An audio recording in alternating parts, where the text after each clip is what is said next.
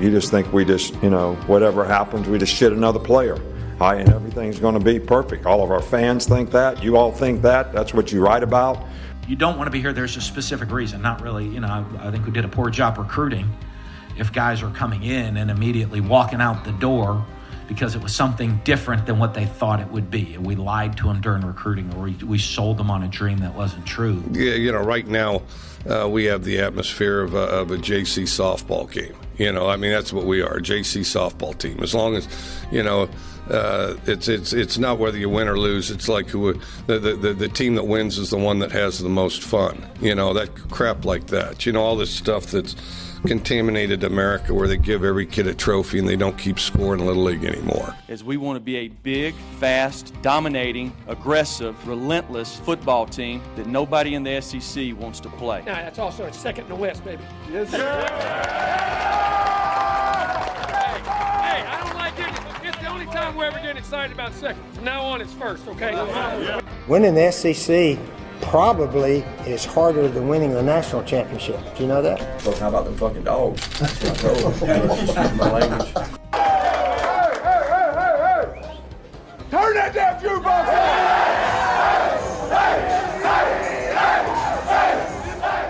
on! Hey, buddy, this beer's for you, Mike, and Cousin Shane.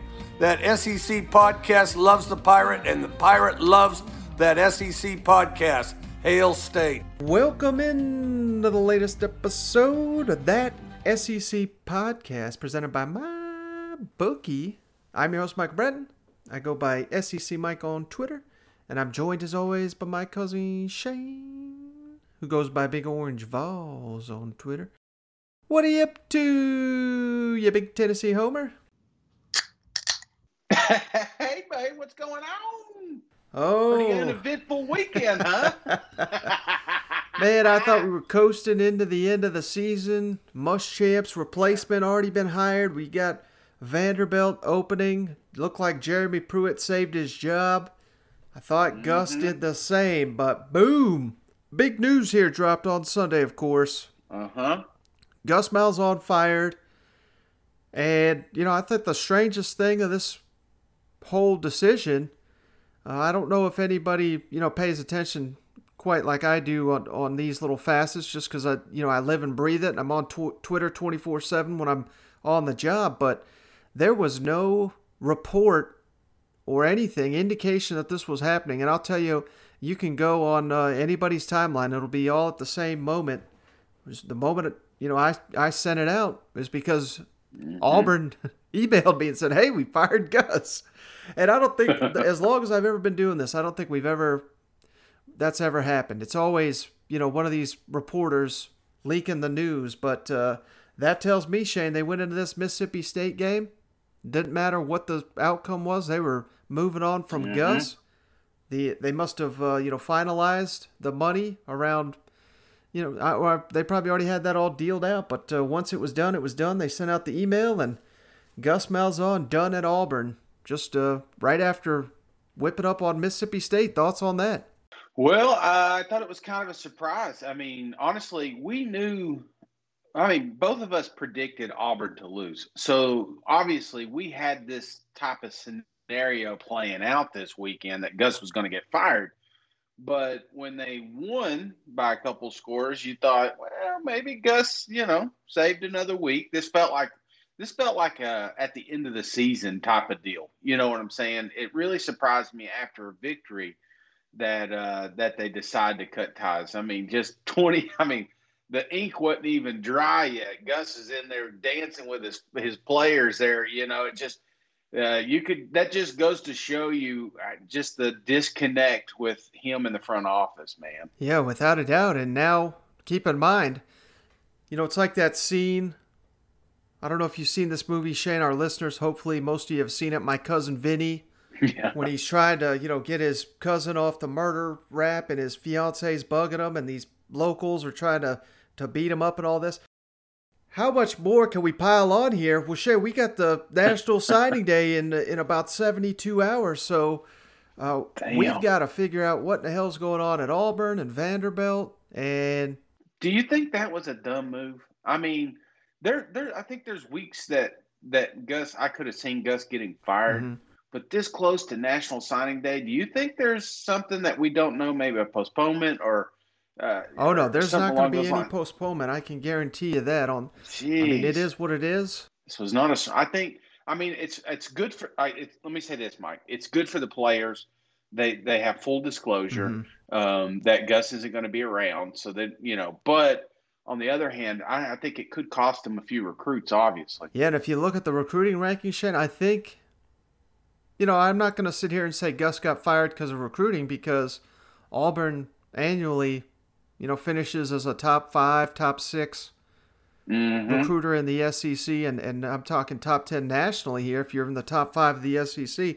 But Auburn's sitting here ranked 12 right now in the SEC, Shane, behind teams like Kentucky and Mississippi State. So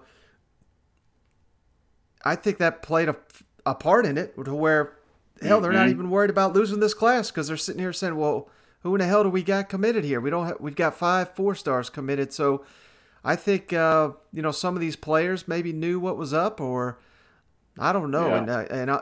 Or the negative recruiting was doing its part, because don't think, you're going to hear a lot of coaches come out and talk about how great Gus is, but I guarantee when they're sitting in the living room and saying, that motherfucker's run out of here, you better come over here. So Kevin Steele's been named interim coach, and I think he's got a chance potentially to win, be named the coach here, but I think it's a small chance. I think they're, they probably already have someone in mind, and that's probably why I said, coming off this win over Mississippi State, which, it was close for a good majority of it, but Auburn dominated the fourth quarter. We'll touch on that game here in a moment, but you win by 2 touchdowns, you fire your coach, 12 hours later, there's other guys they're fishing for, Shane, and I'm going to run down my list here real quick. First guy that came to my mind, Hugh Freeze. You got to imagine that he's out there. Mario Cristobal, it sounds like the Oregon coach, is a candidate. Billy Napier, the Louisiana coach, who's got his team going into the Sun Belt Championship this weekend. Real quick, Mike, yes, on Napier, I saw you put something out earlier about him in South Carolina. Now, did he turn down the South Carolina job? Now, honestly, I can't tell you either way, but I know they wanted him. I know they interviewed him a couple times. And it's, you always got to wonder about the timeline here, because if you recall, Napier put out a statement, I'm staying at Louisiana. And then about 15 minutes later, South Carolina's hired Shane Beamer. So that to me says South Carolina was down to 2 guys and one of them said no. Or it very well could have been Shane Beamer. They said, okay, we're going to go Shane Beamer. Billy Napier's trying to get ahead of that and saying, okay, let's put out this statement, I'm staying at Louisiana. And you get ahead of that so that it doesn't look like you got passed on a job you wanted. So I can't honestly, truthfully say one way or another, but I know he was a candidate there at South Carolina, and if he gets the Auburn job here, I got to say that's probably an equal footing, maybe even a little bit better job, just because of the current state of the roster. So he's one, and then the biggest one of all, Shane. And I've not heard this, but trusted guy. The first one I heard it say was Matt Zenitz from AL.com. He's a really good SEC reporter here. He's saying target for Auburn is Mr. Lane Kiffin. And how wild would that be, Shane? We all know how popular Lane Kiffin is in Oxford right now. It's about the same as popular as he was in Knoxville. His 1 year there, they were rocking and rolling, and then he would never leave after 1 year, right? Well, he did it then. I'm not saying that's the candidate, but you want to talk about spicing up the Iron Bowls and adding more fuel to the SEC West. For Ole Miss's sake, I certainly hope they don't lose Kiffin after 1 year. That'd be ridiculous, but it sure would make for a lot of storylines, wouldn't it? Yeah, it reminds me of The Matrix. Remember when Keanu said, oh, deja vu,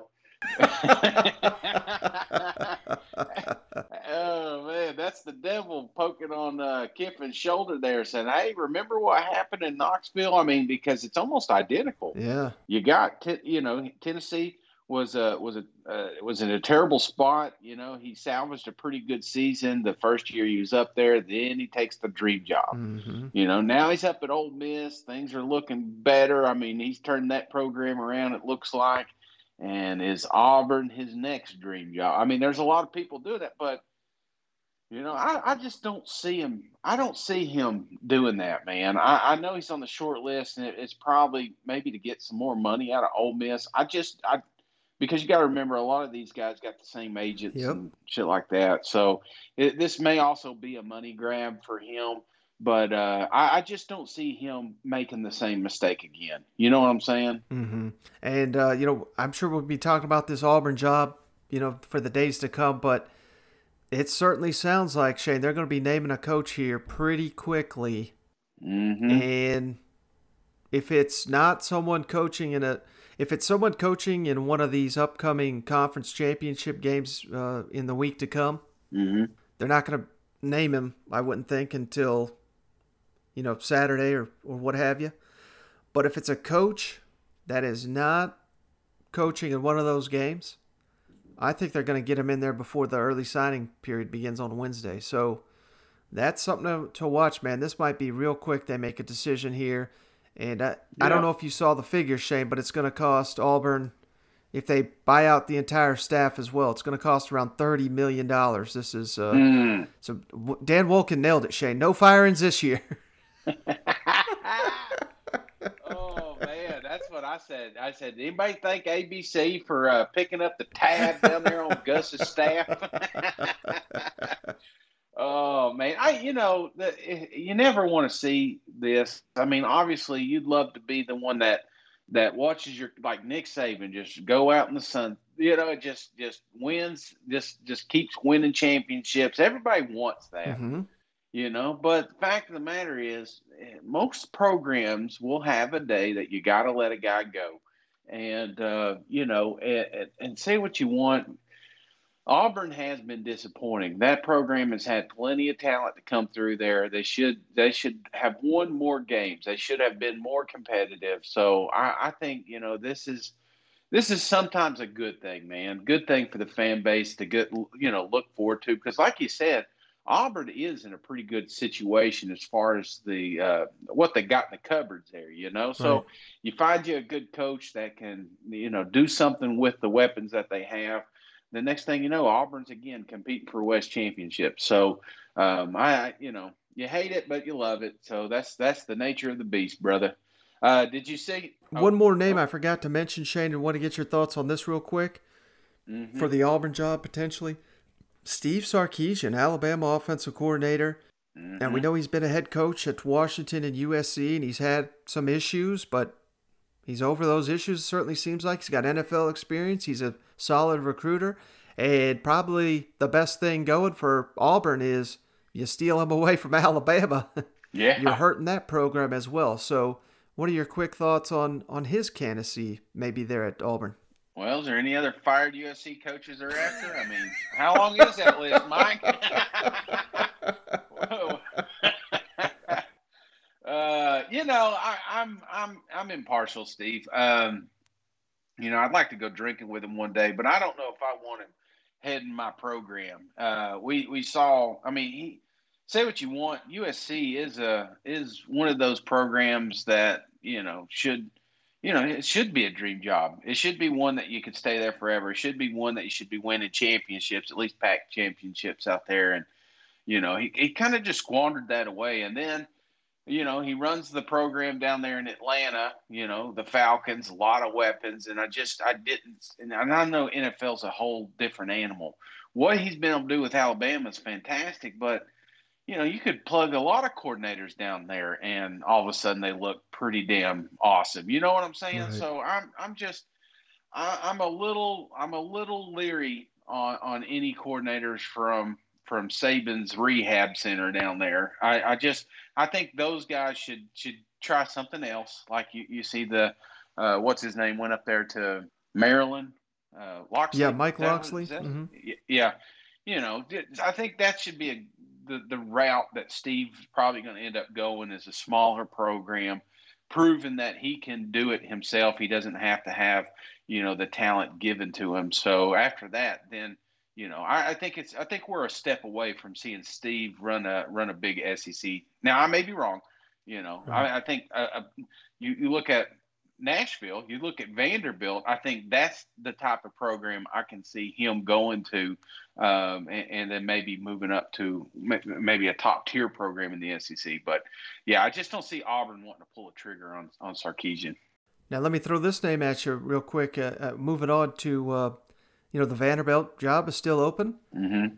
And Stephen Godfrey, who I think formerly of SB Nation, now he works for what's called Banner Society, but he's a really good reporter when it comes to these coaching moves and everything. He's saying that Army, Jeff Monken, who runs a triple option, and Army's been killing it under Jeff Monken in recent seasons, and he's saying the leading candidate for Vanderbilt right now. So what would you think about Vanderbilt going into a triple option type offense? I'm not a fan of triple option in Division I college football, especially in the SEC. But I can see some advantages. Obviously, you think back Georgia Tech, teams like Air Force, Army, Navy. I mean, these teams that do run triple options. It's not a huge fan of that. I think you look at think about Vanderbilt's situation. Now, I watched this game. We're going to get to it here in a little bit, Tennessee-Vandy game. But, they have some pieces, man. They have some receivers really starting to emerge. They've got a quarterback that is showing some serious potential. They got a running game with the law firm back there. I mean, when I watch Vanderbilt, I see a program that could look pretty scary here in the next year or two if developed right. And I think triple option's a huge step backwards. I think the pieces that you have there, if you can get some sort of pro style, something like that, I think Vanderbilt could be in a pretty good spot here in the next year or two. Yeah, I'm kind of right there with you. That I threw that name out initially, and I could see, Vanderbilt's got to do something a little bit different, I think, to be competitive in the SEC. But they've already got so many problems recruiting. I think triple option makes it that much more difficult. And I think you hit the nail on the head. You got Ken Seals. You got a player to build around. Mm-hmm. You're basically running him off if you go to damn triple option because he's not going to play in that. No. I mean, that's it. The good things that you got going down, the good pieces, you're about to scare them off. So let's don't do that. All right, buddies. Well, hey, I'm sure we're going to be talking about these, Oh, Mike, you didn't mention the biggest coach hired. Did you see it? No, what was that? Oh, man, Butch Jones landed a job up there in Arkansas State, man. Yeah, he said he must be coming off Tennessee's tab pretty soon. Yes, that is right. For those that don't know, February was the last payment that we had to make to old Moochin' Jones down there, and he says, "You know what? I better go get a job." And he goes out there, and people are saying, I've heard it, man. I put it out there. A lot of people say, well, Tennessee signed it too, yada, yada, yada. But here's the deal, man. Think about all the great coaches that have come through. You think, look at Coach Morris. Not saying he's great, but it took him half a season to find another job. Mm-hmm. And, I just think that should show you character. Somebody that just says, you know what, I'm just going to take this money and I'm not, I'm just going to go down here and fetch Saban's coffee. That's all I'm going to do. And that he was content with doing it. Obviously, he had opportunities to move up in the Alabama program, but that was not his intentions. His intentions was to bleed Tennessee dry and take every single dime that he could. So, I just hope I hope Arkansas State's looking for another coach here in 3 years, just so I can make fun, because they should. Jones, I mean, you know what I'm saying? That it really bothered me. I've been saving a tweet because I was going to send it out in February. But then I saw this, and I was like, well, shit, I better get it out now, Mike. So, Lyle Jones, get the hell out of the SEC, buddy. Well, all right, buddy, we had some good games here. You ready to get to some of these breakdowns here? And unfortunately, this is going to be the last time we got Gus Malzahn dancing in the locker room here. That's it.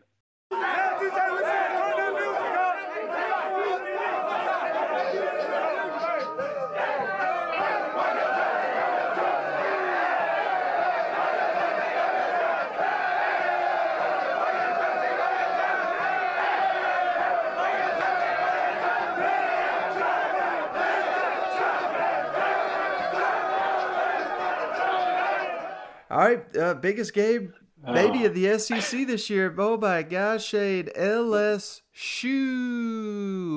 Oh, baby, the Hulk Daddy. Go on the road and beat Florida.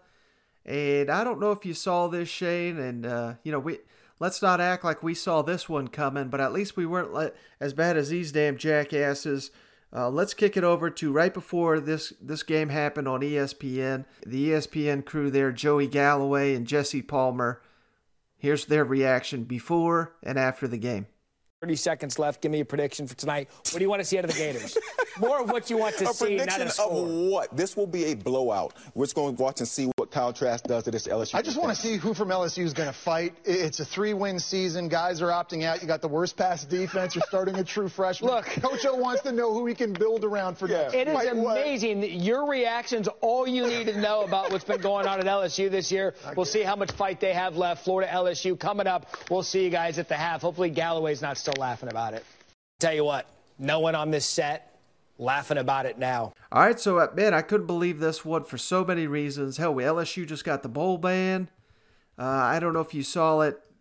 In addition to that ESPN comment there, Shade, Game Day did kind of like a hit piece on Ed Orgeron and the future of his LSU program and how it's fallen apart. Oh. We got All-Americans opting out. We're starting a true freshman who's never...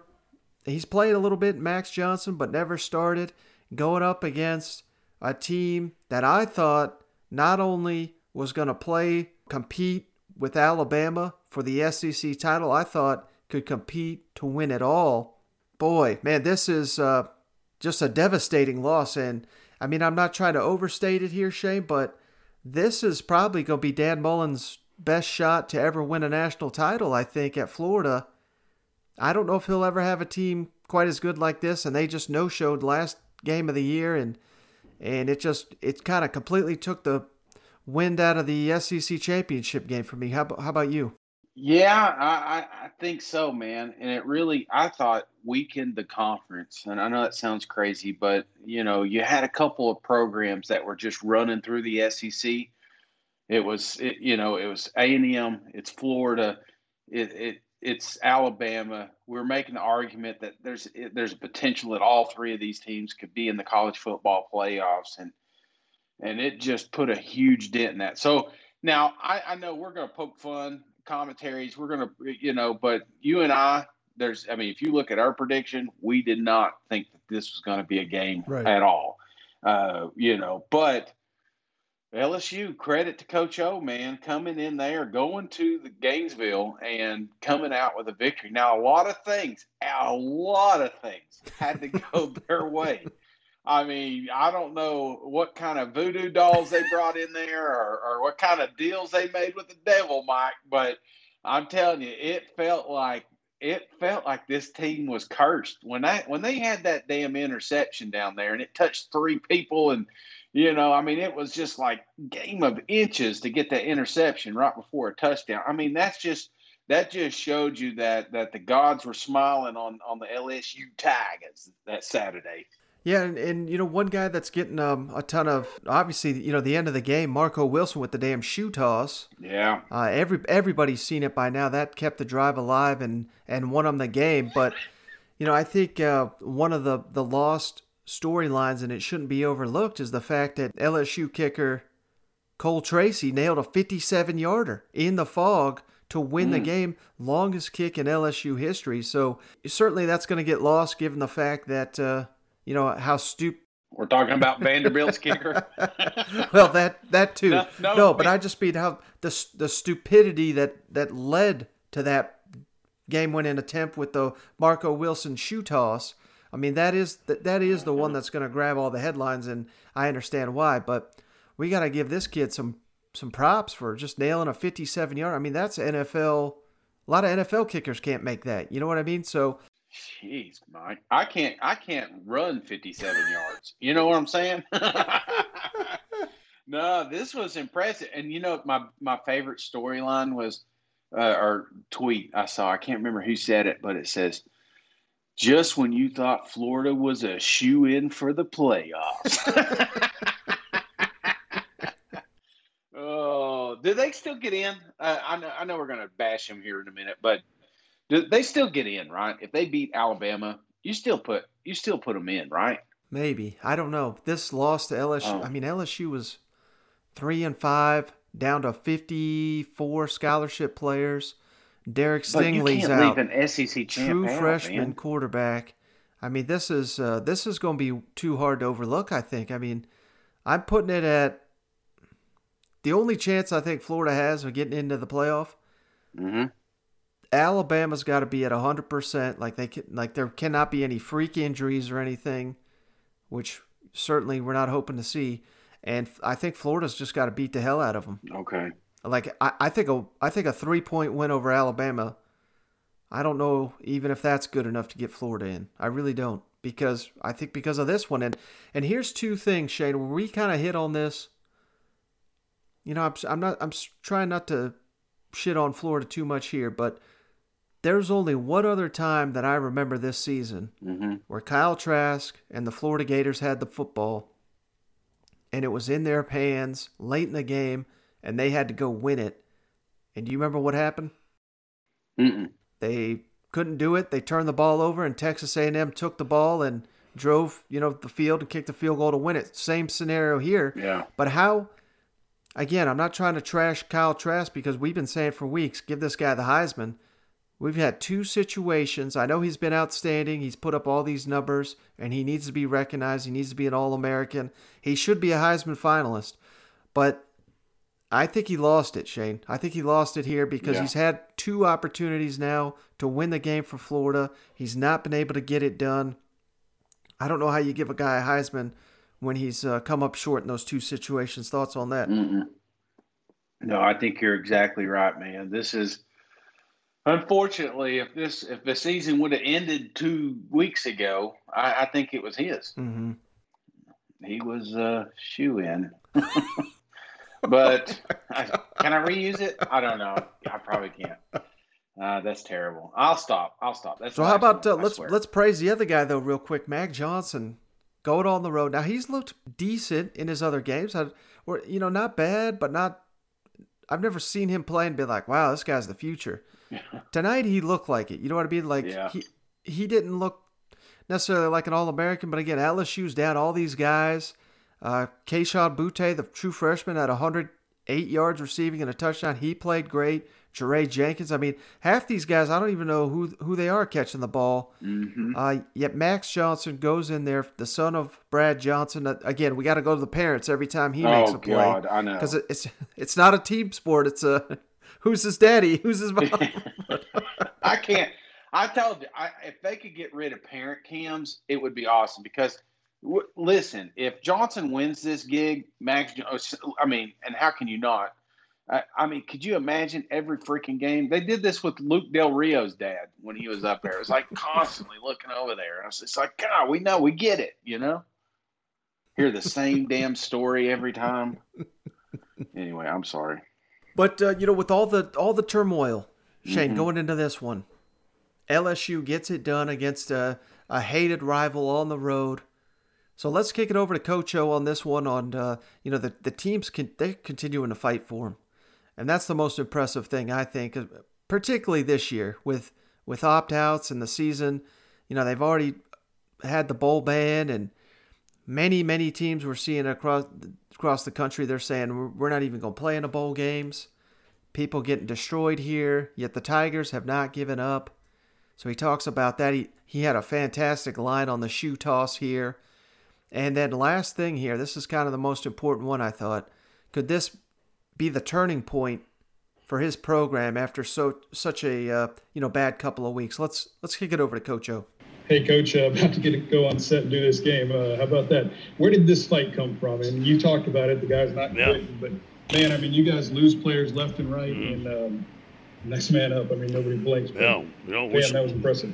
Yeah, we saw it all week, and that's what I said. It was a 24-hour rule. We were very disappointed the way we played. But we fought. We stuck together as a team. And, it's the first time for a lot of these young players in the Swamp. They believed in each other. They blocked out the noise and did a tremendous job. Yeah, Ed, before Kay went out for that kick, did you say anything to him, or did you feel like you didn't need to? No, I didn't want to mess him up. Just let him go. But, I talked to Mac, and obviously I said, Mac, what do you think? He said, we're going to make it. And we're trying to get to the 33, and that was his range. But, hey, we decided to go ahead and try it. Tremendous job of getting the Mayday out there, and a tremendous job of protection, and a tremendous job of Cade. Hey, Ed, I mean, it looked like you guys were stopped on third down, and then it literally, a guy threw a shoe. I mean, yeah. I mean, what are you seeing? Like, what's that emotion like on the sideline when you're probably about to punt and then a guy throws a shoe? Well, I was happy, to be honest with you. Maybe some people were disappointed, that didn't happen. I don't know. But, I can't talk for them, but it was a penalty that, obviously I know Coach Mullen didn't want that guy to do that, and it was a break. We needed a break. And we got a break. It's just kind of to follow up on that question. Have you ever won a game because an opponent threw a shoe? No. I don't think I've ever been in a game when an opponent threw the shoe, to be honest with you. I think it was a great job by Stringfellow of loosening up that shoe before the play, Did you see it when it happened? No, I did not. I just saw 3 flags on the ground, and I was happy. Hey, Ed, with your true freshman quarterback today, Max Johnson, getting his first start. What did you see from him today? And it seemed like he had some crucial drives in this one. Yeah, the ability to run the football at the beginning, we saw him scramble and some quarterback draws. I thought he made some good decisions with the football, crisp throws. Still some stuff to work on. But, I believe in Max and TJ. I think they're 2 excellent young quarterbacks. Yeah, and were there certain things you saw this week from your team that kind of showed you were going to get this kind of fight from them this week? Yeah, I saw great practices. I saw 1-2. I saw them coming early to meetings. I know these guys like my kids. I know they was hurt on Monday, but you know what? We said, hey, we're going to beat Florida in the Swamp. It's going to be a great deal. We believe we've been there before. And I just thought the guys stuck together. I thought there was great leadership. Our coaches stuck together in the adverse situations, all kind of stuff flying out there. Hey, let's focus on a great game plan for the Florida Gators. But I got to give the credit to the players. They're the ones that got it done tonight. Coach, Steve Moulton, WZZN, you mentioned about that 2017 season of coming in a week after you lose to Troy. Tell me, comparison-wise, how big of a win is this for your program, Coach? Huge. And I told the team that last night. And I told the coaching staff last night. And we was in the same room. I said, you know what, guys? When we beat Florida, this could be the building blocks turning around our program just like it did in 2017. There's a lot of young players. We played a very good football team. This is the best Florida team that we have faced, and especially offensively. And I think that it gives our guys some confidence, some building blocks. And like I said, we're building a championship team. All right, Shade. So I wanted to ask you this. Are you buying in what Coach O is selling there? Is this a turning point potentially for his program? Dude, how can it not be? I mean, think about it. We're talking – this is a powerhouse. This is a team that people thought that had an opportunity to be in a college football playoff, So – For as rock bottom as LSU hit, I mean, we were talking rock. We have opt-outs. We've got, quarterback controversy. I mean, anything and everything that you could throw on the LSU Tigers, they had it, and they overcame it. They went to Gainesville and beat a top 5 team. So, I'm buying it, man. This was the game that these kids needed to build off moving into next season, man. This just shows you. That's the thing. A lot of people thought LSU wasn't talented. LSU is extremely talented. They're just young. They haven't played a complete game yet. It seems like every time there's there's one position that falls short and they end up losing ball games. And I'm not saying this was a complete game, but it was definitely a step in that direction. Mm-hmm. All right, so let's flip it over to the other side, Shade. And aside from Marco Wilson, I'm seeing all these Gator fans. They're continue to bag on Todd Grantham, the defensive coordinator. It's even the media. I mean, the media is asking them. They legit said, defense has been god-awful this year. Another person asked, are you thinking about making a change in all this? And I'm not saying that Florida's defense has been dominant here, particularly all the issues we just said with LSU, true freshmen, all these unknown players or young players. Yet to me, first drive of the game, Shane, Florida marches down to the 1 or 2 yard line. Mm-hmm. They go for it. They don't get it. That's not on the defense. Trask threw a pick 6. Trask threw another interception in the red zone. There was, I believe, 3 straight possessions late in the game. Yeah, 3 straight. 3 and out, 3 and out, 3 and out. They had a chance to win it there at the end. Didn't get it done. So I guess my question to you, Shane, is are you putting this all on the defense? Like I feel like I'm taking crazy pills over here. I don't know, Mike. I mean, part of me wants to say yes because you look at the scores, but I think Todd, he's kind of a scapegoat right now. Mm-hmm. Like they have to blame somebody for this loss. And yes, you could say, you could easily say that the defense had some. There was breakdown on that side of the ball. You know what I'm saying? Right. But there was also breakdown on the offensive side of the ball. How can we not factor in third down efficiency? There was a lot of time, a lot of times that we weren't able to extend drives and get these guys a break. It just, I don't know. Specialty. There's a lot of things that happened. But we talked about the craziest interception ever seen in college football. That had to happen for LSU to win this game. So I'm not going to sit back and blame the defense. I would. I don't know. What do you think, man? I know I'm just rambling here, but you can't just blame one guy for this loss. I don't think so. I think he was I think he was a factor. I think the defense was a factor, but I don't think he was the only factor in this thing. Mm-hmm. Well, if there's one guy to blame, Shane, let's kick it over to him because I think it's Dan Mullen for not having his team prepared to play. This was a comical exchange at the beginning. He's asked about Barco Wilson and could he see everything and everything. He talks about why Kyle Pitts didn't play, and we haven't mentioned that yet. He sure as hell looked healthy against Tennessee, and now he's sitting out a game they didn't need before the SEC championship. How convenient. He's asked about Grantham's hot seat, and then finally making some more excuses here on if Florida should get into the playoff with a win next weekend, maybe they should have played less games. Well, could you see what was going on in the field? Because we couldn't even see, from where we were sitting. Oh, with the fog? Oh, yeah, we couldn't see. Yeah, I could see it. What did you see with Marco Wilson's decision? Oh, I didn't see that. I don't know. I guess that's a penalty. I have no idea what happened. I didn't see it. Kyle Trask overall. 3 first half turnovers, but Riley, what would you think of his performance? Obviously, you just look. All the things we did, you can't win doing what we did tonight. No matter what's going on, who you're playing. We lose the turnover battle. We turn it over 3 times, -3 turnover ratio. We don't score touchdowns in the red zone. We can't make key stops when we need to defensively, and we lose the special teams part of the game. So. It's not a very complicated deal.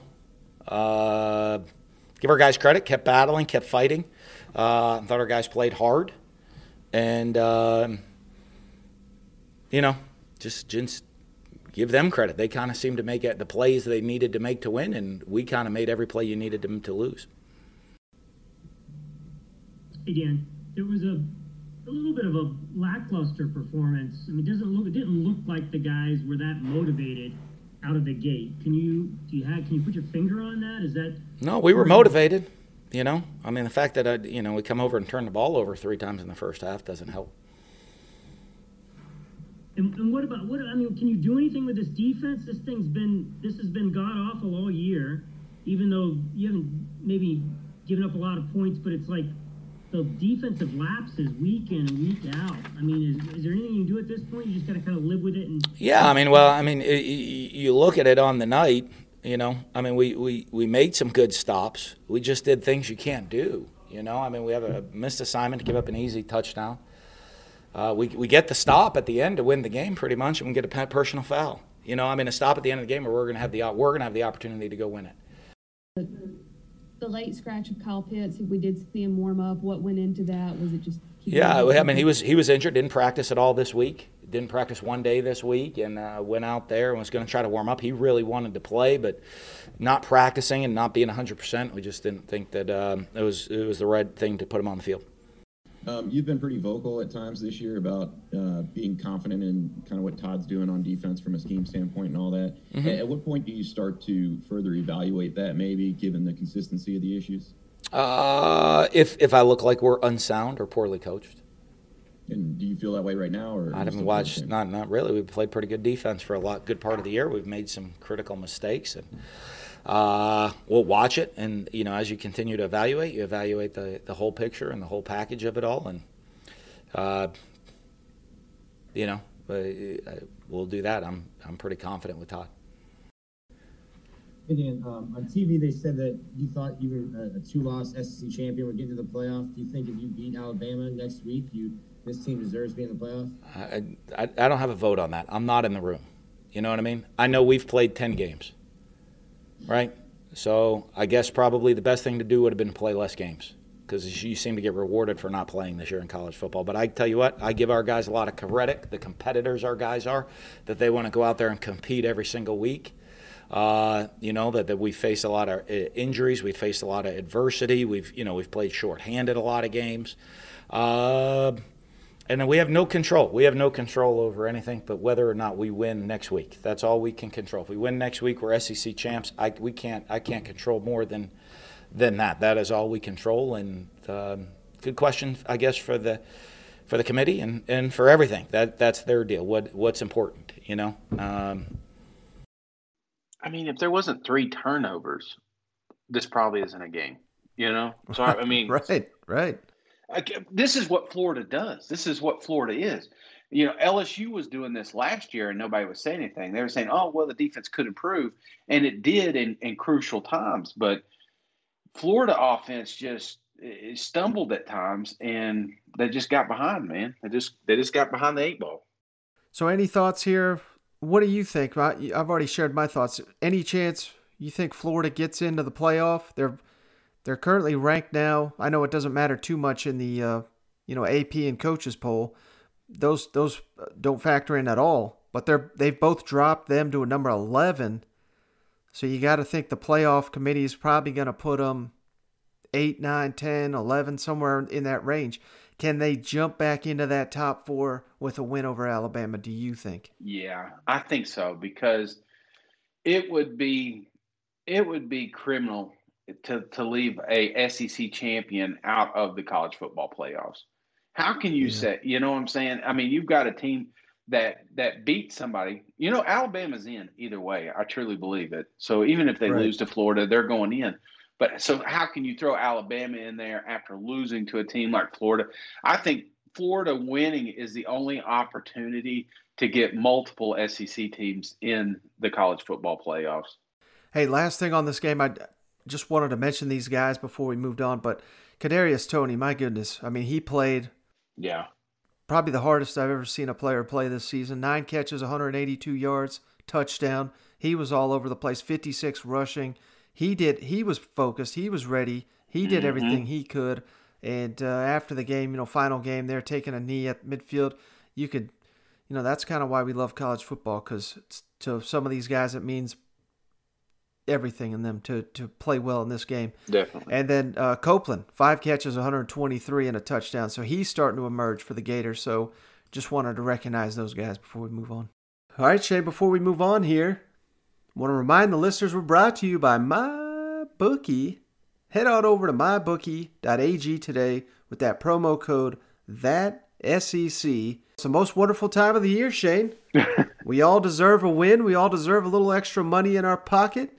and we all deserve to have a little fun. So the only place you're guaranteed to get all three, you know where that is, Shane. MyBookie.ag, the only sports book that doesn't care whether you're naughty or nice this year. We got gifts for everybody.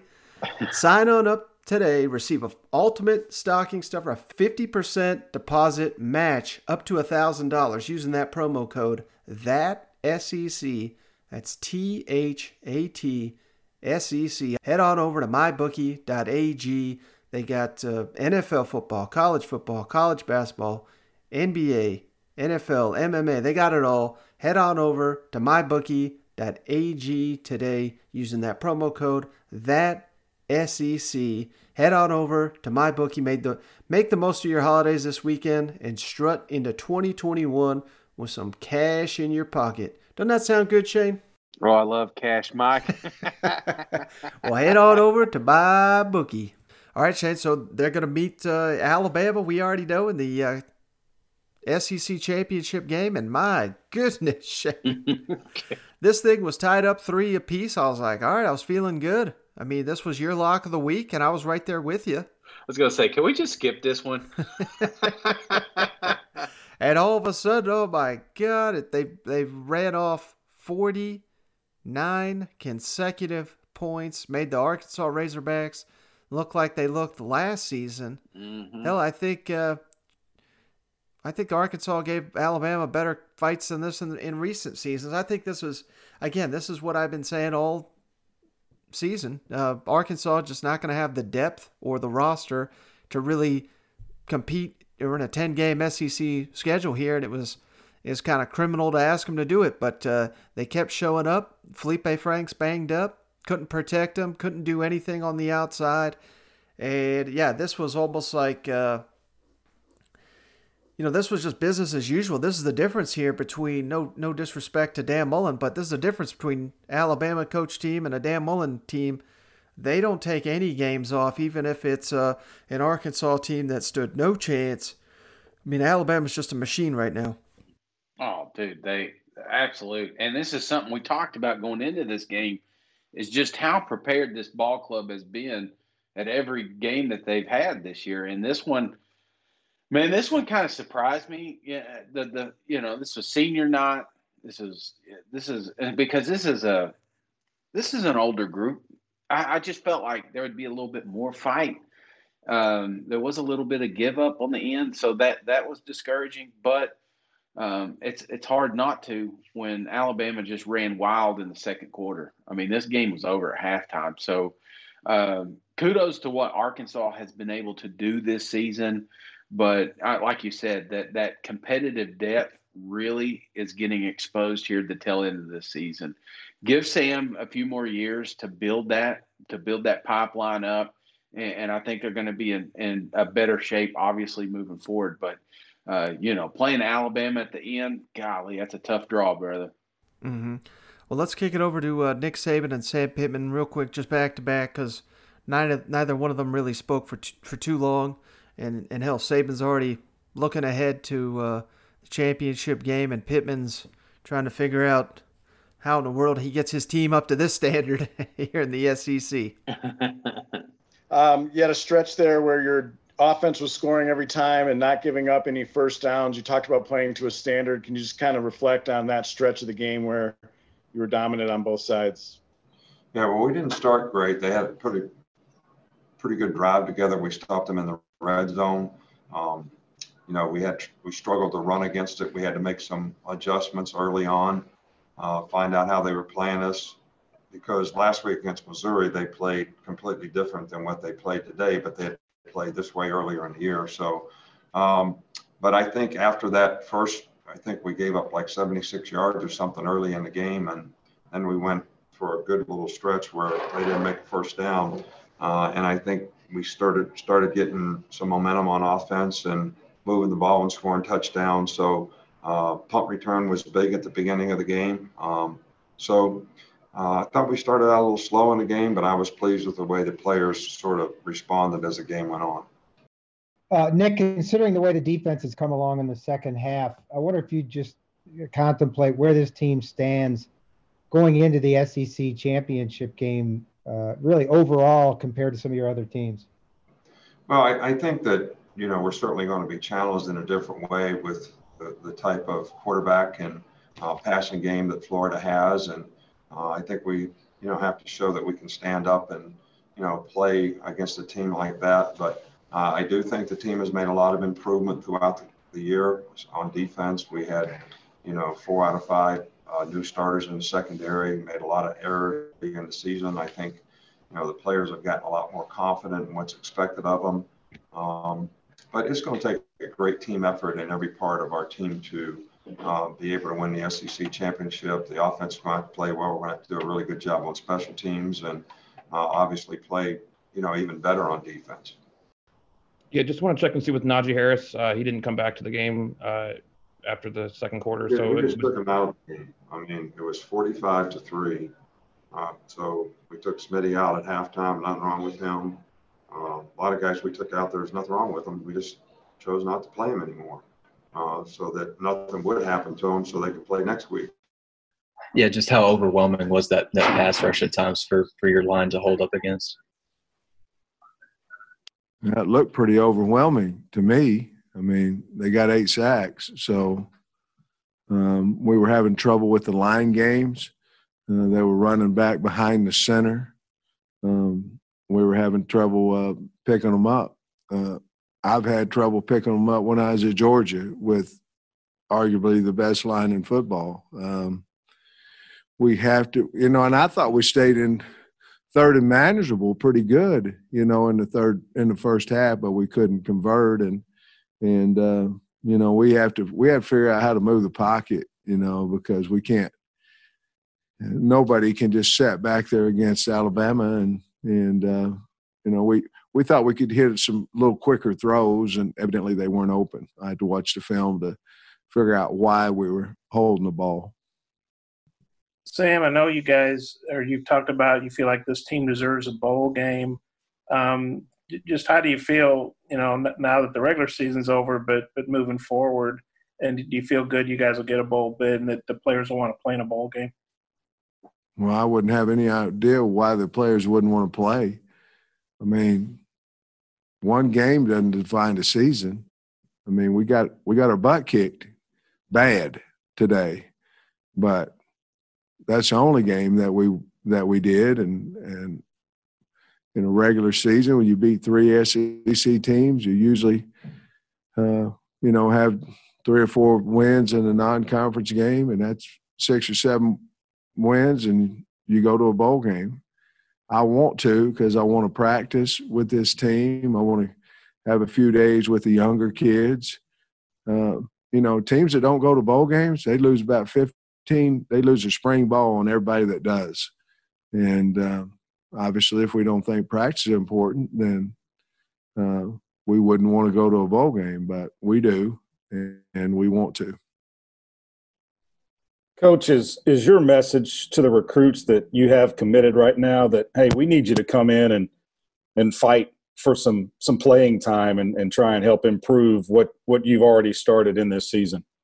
I think that's probably the message that you give to every single class, and no matter where you're at, because if you don't give them hope that they have a possibility to play, then you're probably not recruiting them as high as they want to be, but we certainly need guys to come in here and help us.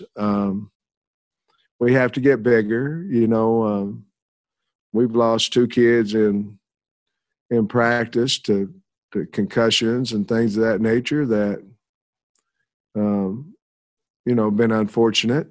But our depth, from COVID and from injuries and things of that nature, our depth is, guys, y'all don't have any idea what going through COVID and opt-out and injuries are about. I mean, none. I mean, you basically put your team together on Friday because the test comes back on Thursday. And so there's a lot that goes into all that stuff. And so I think we'll have a deeper team. Hopefully, if the vaccine gets out and things, and our depth will be better, and kids aren't, afraid of the virus, and at that point, the opting out would be a thing of the past. And I think our depth's probably better than it looks, simply because of the virus and of opting out. All right, Jade. So how great is that? I mean, Saban even found a way to kind of complain about. They started slow in this 52-3 win here. Yeah. But that's the Saban way, man, and they're moving on. They're locked on, and now they're going to play the Gators.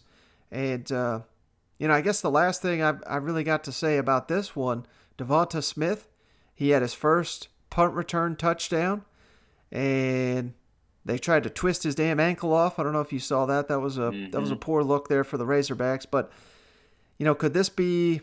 We've already been seeing the growing momentum for Devonta Smith to be a Heisman, leader. Hell, I think he's emerged. He's already a contender. He's been a contender, but that's kind of was a slow progression here. With Kyle Trask having his struggles, we've already said we don't think he can win it now. Let's not go maybe that far, because let's see what happens in the SEC championship game. But let's say that Alabama dominates it and Devonta Smith has a huge game. Do you think he'll be the Heisman winner? Maybe. I really do think that this does come down to the SEC championship on trying to figure out who's the Heisman winner here, because it's bigger games. Have more eyes. Not a lot of people are watching this Arkansas game. I'm just gonna be honest with you. Right. Outside the fan bases, so myself included. I mean, I kept finding myself drifting away from it, especially when things started getting out of hand. So, and that's not fair for Jones. That's not fair for Smitty. These are two guys that need yardage, they need receptions, and they're not going to get it in a game like Arkansas because they could just turn around and hand it off and just run the clock out. I think you're going to need it. Even though Florida stumbled against LSU, they still put up 30-something points, and they've not had any trouble moving the ball against the defenses that they've faced. So I think the Heisman honestly gets decided in that SEC championship game. All right, Shane. Well, hell, let's jump ahead to potential next Heisman winner. I'm looking a season ahead here. Georgia goes on the road, just destroys Missouri 49-14. And I reference next season's Heisman because JT Daniels, the hype train continues, man. 299 yards, 3 touchdowns, no interceptions. He's got a real connection there with George Pickens. 5 catches, 126, 2 touchdowns. And maybe the biggest story here for Georgia, I mean, their running attack, 316 yards, 4 touchdowns, 4 different players scored a rushing touchdown for the Bulldogs. And this game, Georgia jumped out to a 14-0 lead. Missouri, it seemed like Missouri threw everything they could at the Bulldogs to get back in it. They blocked a punt, scored a touchdown off that, and it looked like it might have been a ball game.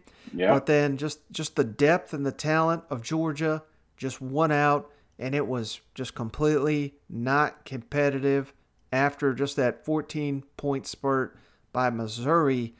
And again, not trying to – I guess I am trying to hype up Georgia, but I think they're going to be preseason number 1. And, I mean, they're just marching towards the end of this schedule. They're just wrecking people. And, again, this was a Missouri team that was looking for its 6th win in 7 games, I believe. They were one of the hottest teams in the SEC, and they stood no chance in this one. Aren't you a little pissed off, though, if you're a Georgia fan? I mean, seeing this? Because this isn't athletes that you just all of a sudden discovered on your team. They've been there the whole time. It felt like it was mismanaged and almost forced. It felt like JT coming out there was a forced situation against Mizzou. Or not Mizzou, but what was it, Mississippi State? That was his first game, I think? Yep. If you think about this, Mike, this game was originally scheduled right after that Florida game. So we talked about it. If these guys would have met back then, Lord knows what would have happened, because I liked Mizzou's situation back then a lot more than I liked Mississippi State. Mississippi State gave them a damn fit, just trying to get them acclimated and everything. But since then, they've been on a tear. Now they've only played South Carolina Now they played Mizzou, but at Vanderbilt. So you're not going to get you're not going to get I guess a true feel of how good this team can be. But damn, I'm telling you what, there were some plays out there that Pickens. It's a shame that we're just now seeing the potential. When I see Pickens, I always think about him. I always think about like Des Bryant, when in his prime at Dallas. It's just like almost like Keyshawn, just give me the damn ball, and they're finally doing it, and he's making special things happen. This team could have been scary. Let me ask you this, Mike: if they were playing Florida this week, who would you favor right now? Georgia. Yeah. No hesitation on that one. That's what I'm thinking, man. So if I'm a Georgia fan, I'm happy. I'm excited about the future, but I'm also a little pissed off that we had to force Kirby's hand to get these results. Mm-hmm. And right before half, George Pickens makes just a tremendous touchdown. Shout out to I think it was SEC Network, ESPN, whoever. They zoomed in on JT Daniels getting hit for some reason. George Pickens making the catch of the year in the end zone. And then the first possession of the second half, George Pickens scores another touchdown, and that was it. I mean, that was the ball game right there. That flipped the momentum of the entire game. So let's kick it over to Kirby Shane, talking about if this was a statement win. It certainly seemed like he had a sales job here for a tight end that may be available out there. And then on George Pickens' continued development in his program. Yeah, Kirby, I caught your post-game interview. You were as effusive as I've seen you in a while after a game, win or lose. I don't know what that means, Chip. That's too big a word. Very, very happy. Like you said, you talked about how proud just then you were of everybody. Was this in some ways kind of a statement game, from the standpoint of, people questioning whether you ought to be in the top 10 and Missouri trying to move into second in the East, all that kind of stuff. And then you played like you played, especially in the second half. Well, I don't know if it's a statement game. I do know that our kids, responded to that, and they get tired of the criticism, because of the two biggest games we played in. We didn't play our best, but probably had something to do with who we were playing, And I think Missouri's a good football team. I really do. I think they got a good football team that's growing, young, getting better, and we were able to overpower them there, I think, in the second half. And early in the first half, we did the same. But they also created some adversity for us. And I think Eli's doing an unbelievable job here of getting kids to buy in. And he's tough to defend offensively. The weather conditions probably limited both offenses a little bit in terms of being able to do things. But look, you can make an excuse and say, well, Missouri's not that good. We're just beat. And you can say that all you want. But at the end of the day, those kids showed up to play and play physical and play fast. And they practiced really hard all week when across the country, that's not happening at every place. How those guys handled it. Kirby, kind of piggybacking on that, how much confidence do you think the targets in the passing game have since JT's taken over, and then a young guy like Darnell when he was targeted there in the third quarter? How important is it for him, his growth, to keep coming on like he seemed to do today? Yeah, I mean Darnell's been a weapon all year. It's been us trying to find ways to use him. I mean he has a unique combination of size, and he's a tough matchup. And Coach Monken really likes using multiple tight end sets. It's done a lot in the NFL. And if you can mismatch people and, have ability to run the ball, but then also flex them out and throw the ball, it's really frustrating. If you go back to that play, the corner went over, the safety had to play Darnell, and he's saying, wait a second now, I got a Darnell on a safety, and those guys don't cover for a living. He made a nice throw, but you can never have enough good tight ends in the SEC because they're big, they're athletic, they can catch the ball. There's so many things they can do. So it's one of those things that we want as many as we can get, and we want to get them the ball. Hey, Coach, I just wonder if you could just kind of address the chemistry that JT and George seem to have working right now. Of course, you mentioned George now healthy and JT getting better, just kind of what those two are kind of doing together right now, how special that is for you to watch. You said Jordan and JT? I missed that. No, I'm sorry, George Pickens and JT. Oh. Yeah, George he makes some of the, every time you don't think he can catch it, he catches it. He finds a way to get the ball and catch it. And, George still hasn't reached his full potential. I think people just see him and think, man, he's a phenomenal wideout. He can work on his releases and win one-on-one even more often. He's so good at adjusting to the ball with his body and catching it.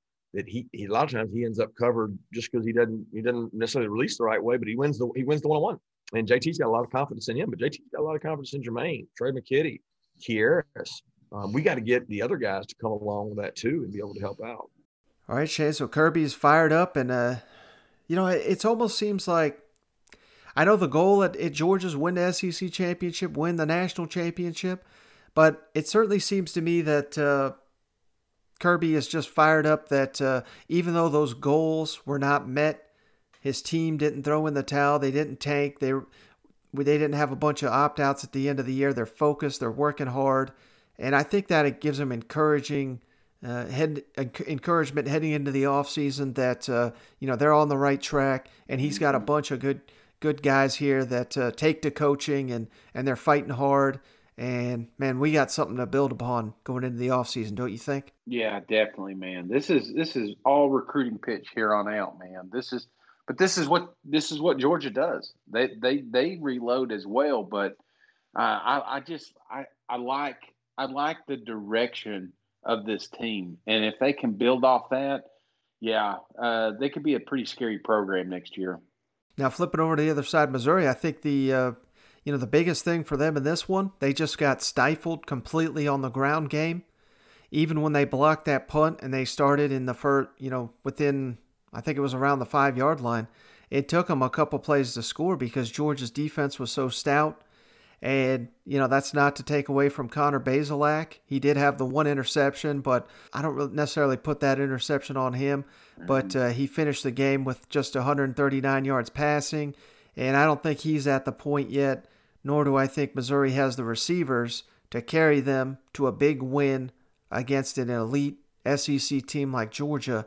And this is kind of, I think this lets Missouri know how far they do have to go to compete for an SEC title.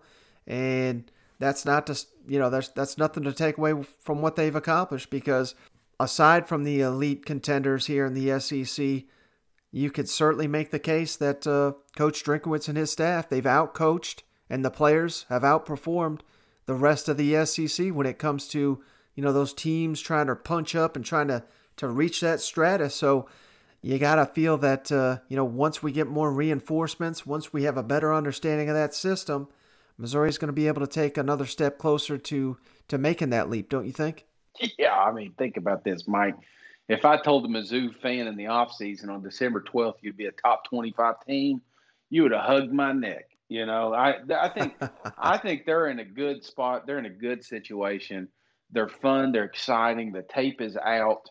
Eli's got something to work with. He can go to a recruit's house and say, look, this is what we're going to be doing. I just need you.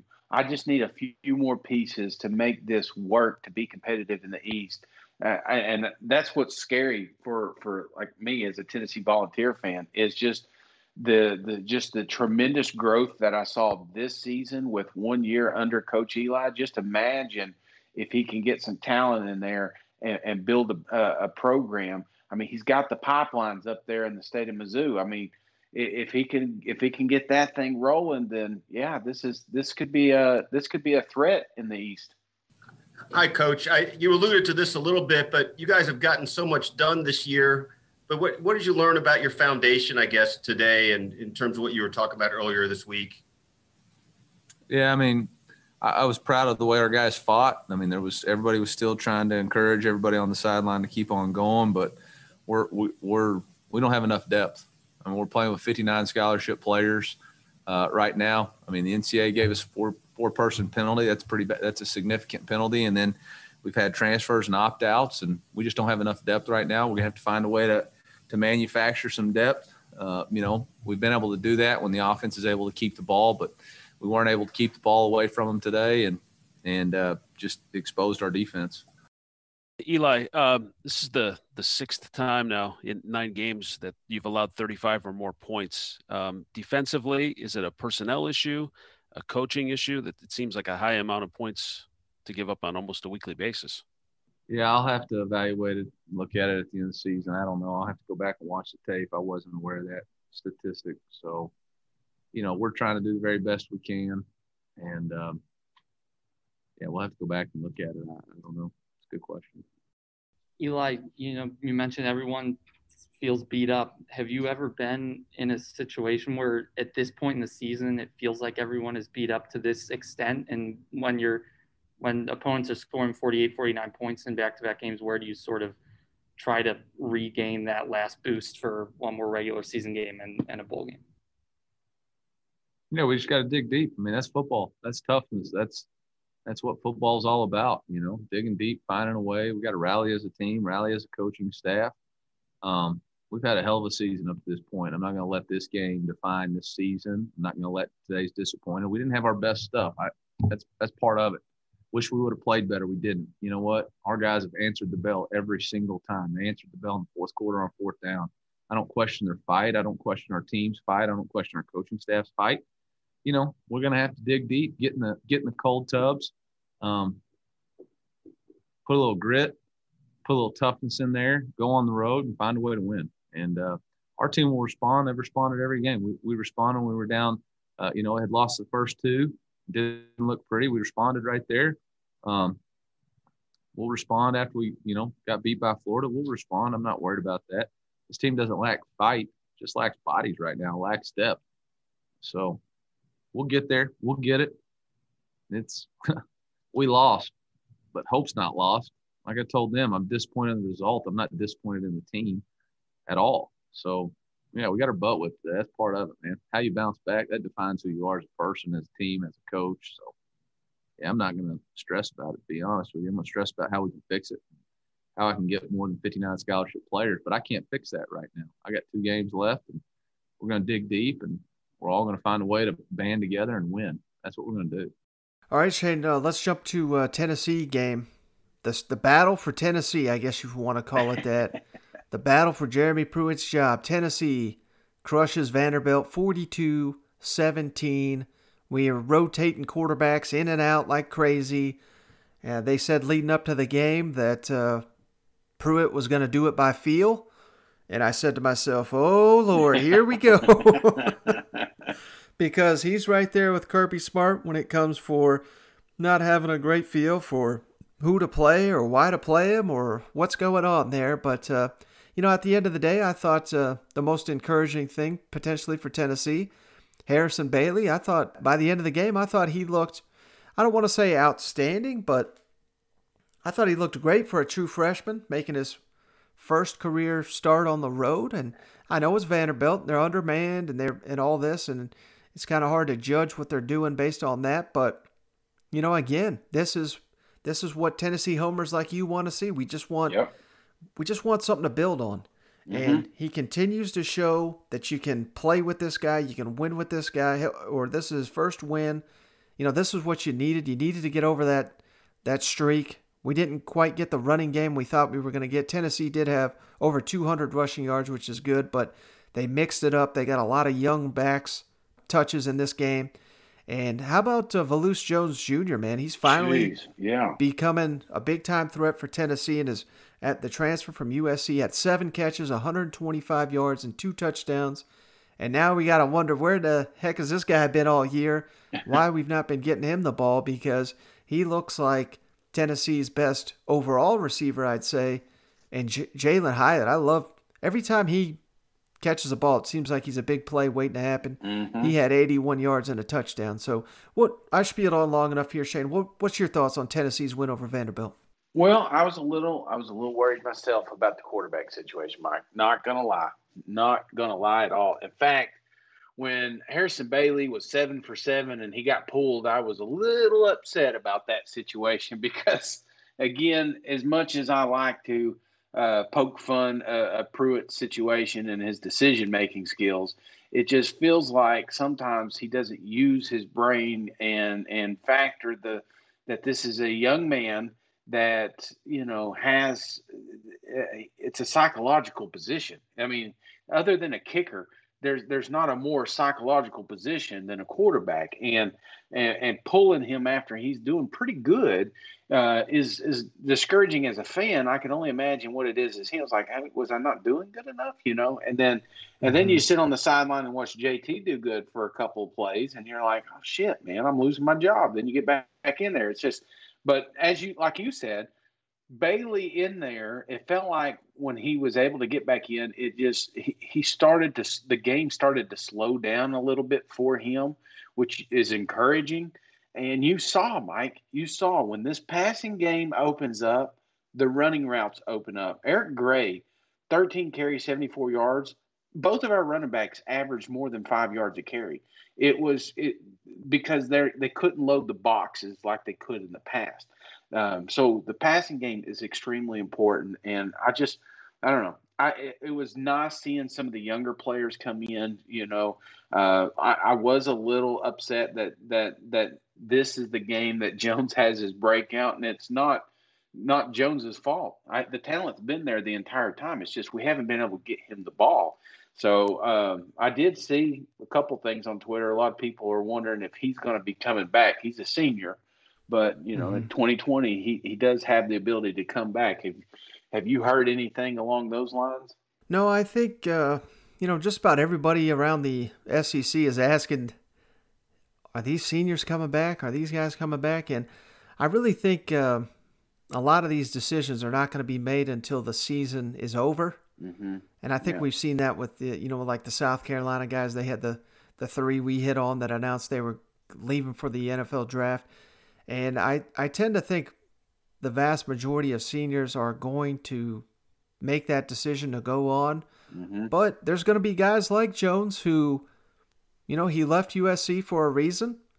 And he came to Tennessee to get the ball, and it may have taken him 8 games, but they're finally getting him the ball. And if he can get the sense that, I don't think the NFL is going to be too impressed with me having 2 good games, but maybe if, the coaching staff makes a commitment to utilize me like this for the rest of or for the entire season next year, maybe there is something to be said for a player like that who, I have no idea what his draft stock is, but I can't imagine, that he's like a high pick or anything after putting up all these yards on Vanderbilt. So maybe if he does this, what if he comes back next year and he's next year's Shi Smith? You know what I mean? So he does something like that, then he is a draft pick. So there's something to be said for that. And I think there's a real opportunity here for Tennessee to be getting a return of a playmaker who he may be their number 1 target next year.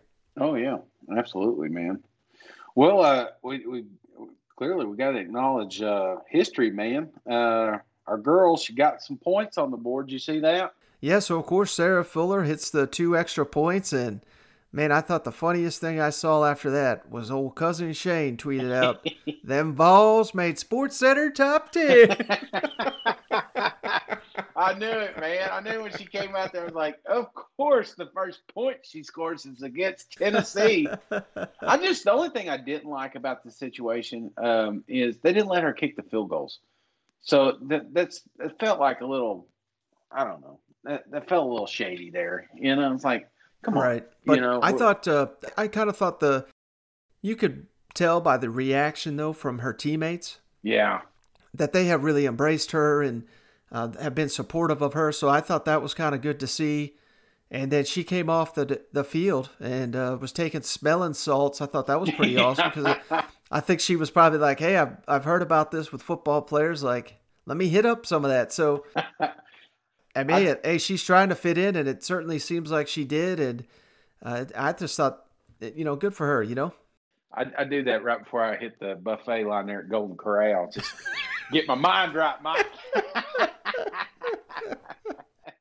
All right, well, before we move on, let's kick it over to Jeremy Pruitt real quick. Talked about the QB carousel here and what in the hell he's thinking with mixing these guys in and out of the lineup on Velus Jones Jr.'s emergence.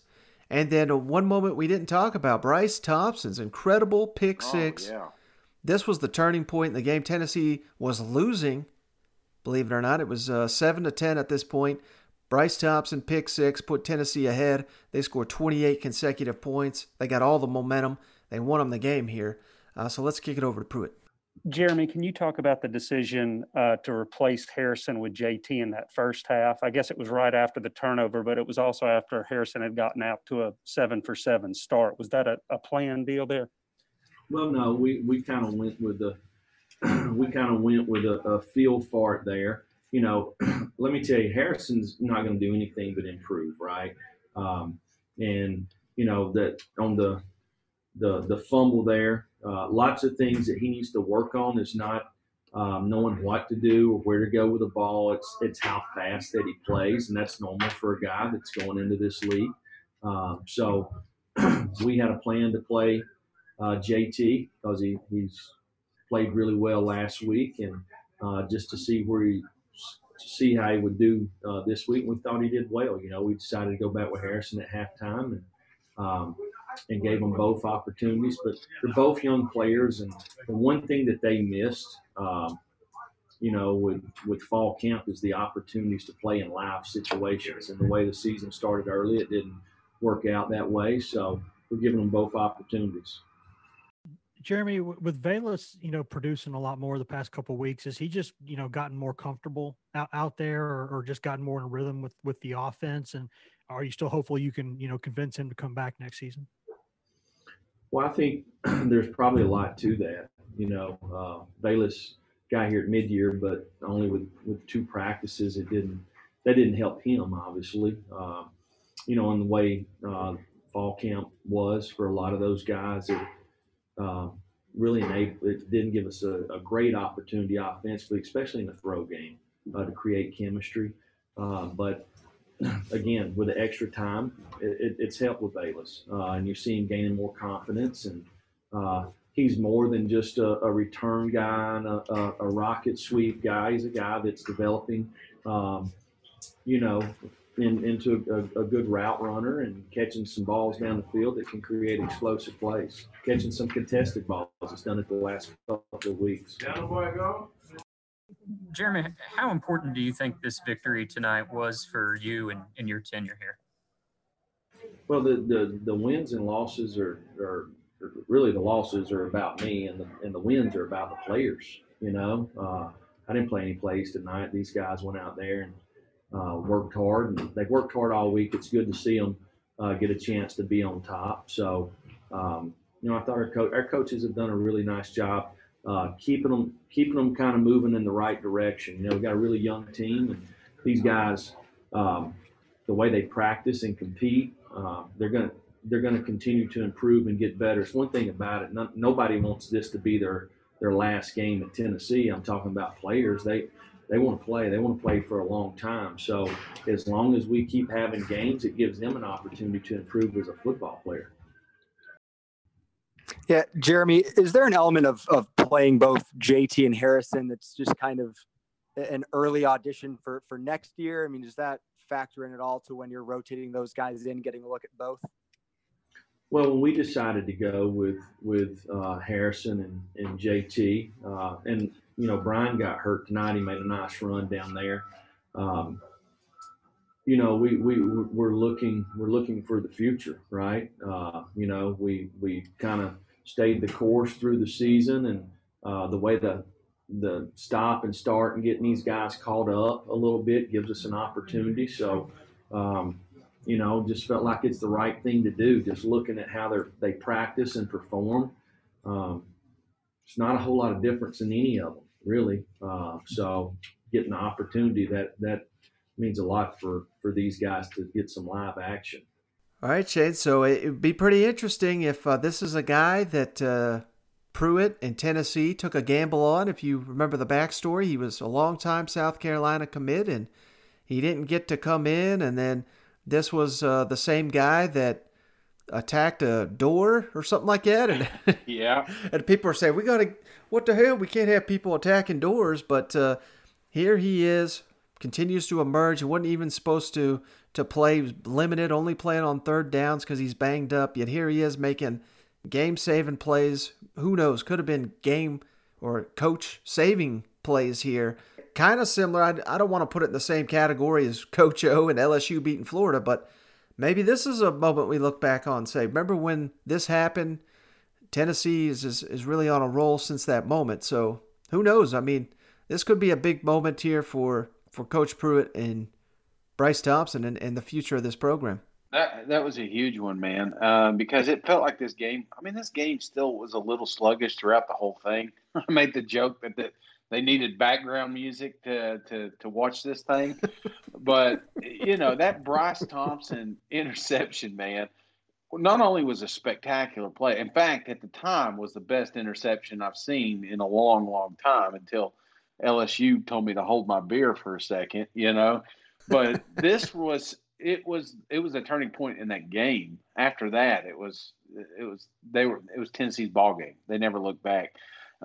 So definitely could be the turnaround. You don't want to lose to Vanderbilt. Lose to Vanderbilt, you lose your job. So I think it was important that Pruitt came out here and not just have a win, not just a eke by victory, but 42-17. I mean, that's impressive. Compared, if you think about what Tennessee's been able to do. Now, that being said, Vanderbilt did limp into this game. I mean, we got to acknowledge that these kids, you think Mizzou was struggling with numbers. Nobody's struggling with numbers as much as Vanderbilt is. I think they had 15 kids on the sideline. You know what I'm saying? So, of course we were expected to win this thing. But this is also good for moral. This is a good moral victory going into next week. We got a tough matchup with Texas A&M.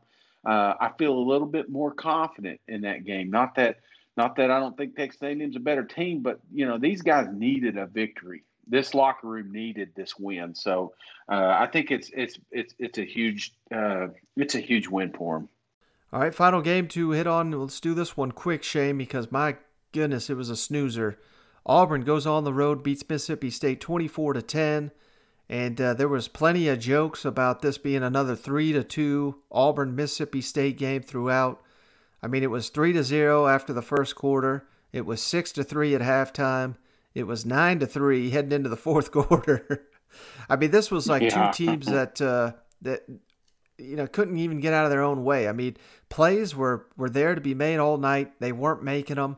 For whatever reason, Bo Nix threw it 32 times. Will Rogers threw it 51 times. And this is like just coaches, just beating their heads against the wall. I know this isn't working, but it's going to work eventually. And it never really did until, Auburn, had a big 15-point fourth quarter. And, man, once you put up one score on this one, it seemed like that was going to be the end of the game, and it was for Auburn. And this is one you're going to want to forget if you're one of these fans. And I think clearly the Auburn administration, we already talked all at length about Gus Malzahn, but they weren't happy with this one, and it did Gus in. So just a terrible game. Absolutely, man. Anytime you got 11 punts in a game, it's not fun. It's just not fun. This game was, and that's the thing. A lot of people will look at the box score and they'll say, "Oh man, I can't believe Gus got fired winning 14-10." But like you said, this was a game that was not out of control until the fourth quarter. We're talking the 10th minute mark is when Seth finally got that touchdown from Bo Nix. So at that point is when you could finally breathe a little bit as an Auburn fan. This was just a sloppy, ugly game that I didn't watch. I ain't going to sit here and act like I turned it over here in the second half to watch this game, Mike, and I was very, very disappointed. I think the main takeaway from what happened on the field, Shane, have you seen the viral video that was going around? Mississippi State defensive back Martin Emerson just jawing at Seth Williams, and he was really getting into him. I got no problem with that. That's football, and he was not crossing the line or anything. He didn't hit him or anything, but this was all while they're lining up, and then Seth Williams. This was the moment he scored the touchdown. So he's getting jawed at the entire time, and then Seth Williams goes 32-yard for the touchdown right on him, and Seth Williams got him, tagged him back right after that. But that just set it all for this game. It's like one dog talking, and then a tiger just getting the last laugh on this one. And again, probably the most memorable thing from this one will be Gus's last dance there in the locker room. Oh, I know, man. Somebody done that yet with Garth Brooks? I may get on there. That's a good one. You good, Mike? Sometimes I'll just slow it down and put a little Garth Brooks to it. Now I saw it, and then somebody was tweeting the video of what's his name, the Arkansas coach Morris. his last dance, so you got two of them in there. All right, last thing, Shane, before we hop off here, I know you got some dinner sitting there, probably staring at it. Yeah. Let's guess the opening lines real quick before we hop off here. You ready? Okay, yeah. All right, Shane. First game up, your Vols, Texas A&M at Tennessee. What'd you have for this one? Oh man, I had A&M minus 17. Ooh, I said Texas A&M 14.5, and I win this one. It opens as Texas A&M as a 14-point favorite on the road, Neyland Stadium. All right, how about this one, Shane? Vanderbilt at Georgia. Close game here, Mike, but I think I gave Georgia the edge there at minus 31. I said Georgia minus 28, and neither one of us was really even close, Shane. Georgia, I've never seen an opening line like this in the SEC. Bulldogs favored by 40. Golly! Man, let's put some money on that, Mike. I mean, they might win by 100. You know what? Well, and it's sad that I joke. I said that, and then I gave it a second thought. I was like, I don't know if I want to do that. 40 points. I'm sorry, Vandy. Oh, man. All right, next game, Missouri at Mississippi State. So what'd you have for this one?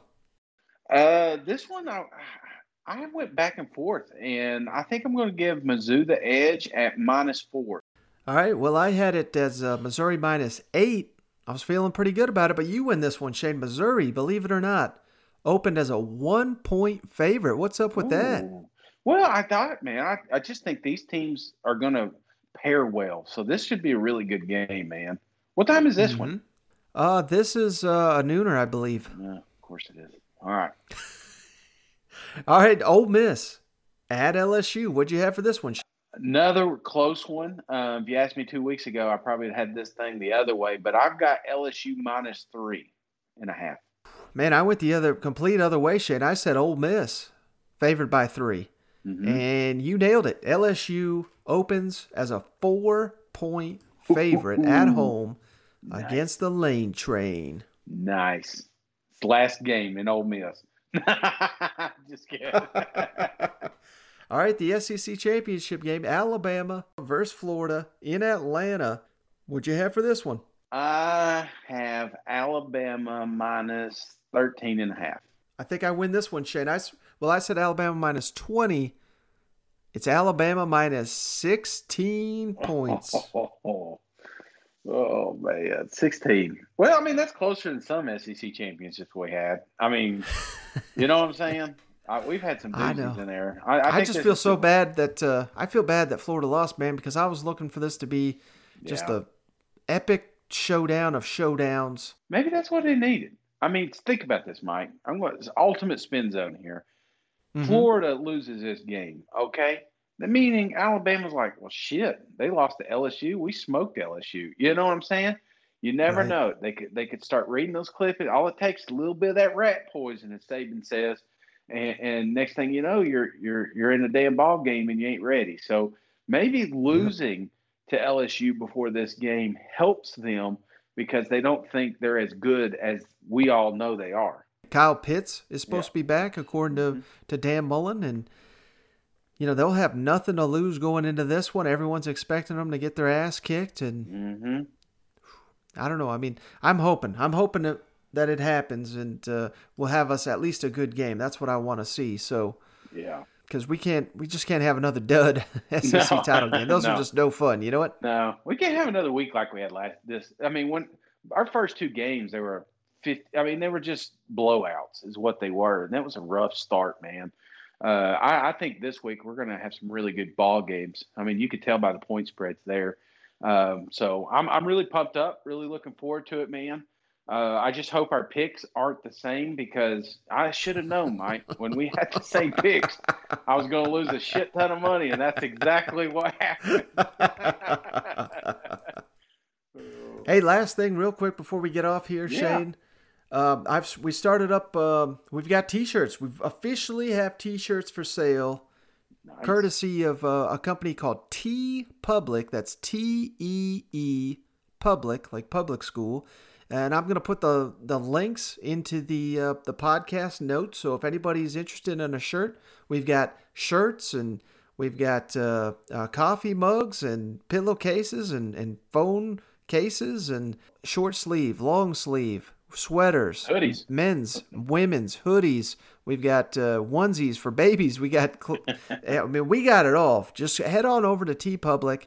Again, those links will be in the podcast notes. And if you don't listen through the Apple podcast app, reach out to us if you're interested. Happy to send over the links for all that. So, hey, we're moving on up in the world, brother. And we've had a lot of people ask about T-shirts and apparel and merchandise and stuff like that. So I'm happy we finally got that done. I've already ordered some of the shirts, and they've arrived. They're very good quality. I promise we would not partner up with them if I wasn't happy with the product they put out.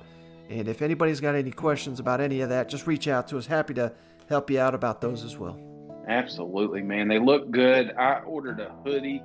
It's on its way right now. They're pretty good price too. So you jump on there, you can kind of mess around with the colors, pick what style you want. So really, really user-friendly website. So appreciate you guys jumping on. I hope to see maybe next year we can start seeing some more shirts and gear and stuff like that at these ball games, man. Yeah, that'd be great, wouldn't it? Oh, yeah. Dude, we'll be sure to retweet you for sure, man. I love seeing the koozies, don't get me wrong. But that was just the first step. Now we got some real apparel, man. We're kind of big time, Look, Mom, we made it. So look at us now. All right, buddy. So I think that's going to do it, man. I don't want your dinner to get too cold. Thanks, as always, for hopping on with me here. We're going to have some great stuff. And don't forget, we got the signing period starts on Wednesday. So we're going to have a ton of recruiting news. I've already had people reach out to me saying, you got to talk about Lane Kiffin and Ole Miss, and they're stealing everybody's recruits. We will talk about that, but my goodness, we just spieled on here forever. So we're going to get to that stuff. Recruiting time is here. It snuck up on us, but we'll cover that this week on the next episode. But thanks for joining me, Shane. I do appreciate it. Thanks, everybody, for tuning in. We'll catch you on the next one. All right. See you guys. Go Vols.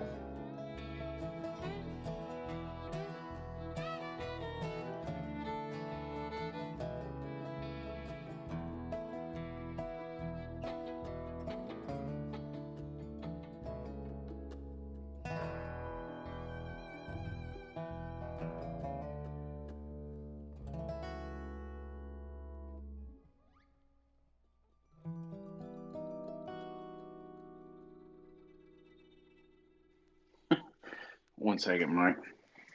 I gotta step out here.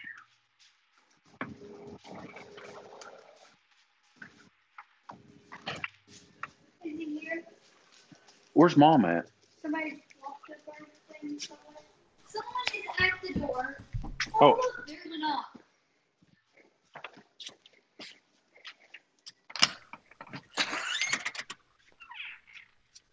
Hey, man. Thank you. Appreciate it. You have a good one. Never thought I'd get a Grubhub in the middle of a pod, did you, Mike? Huh?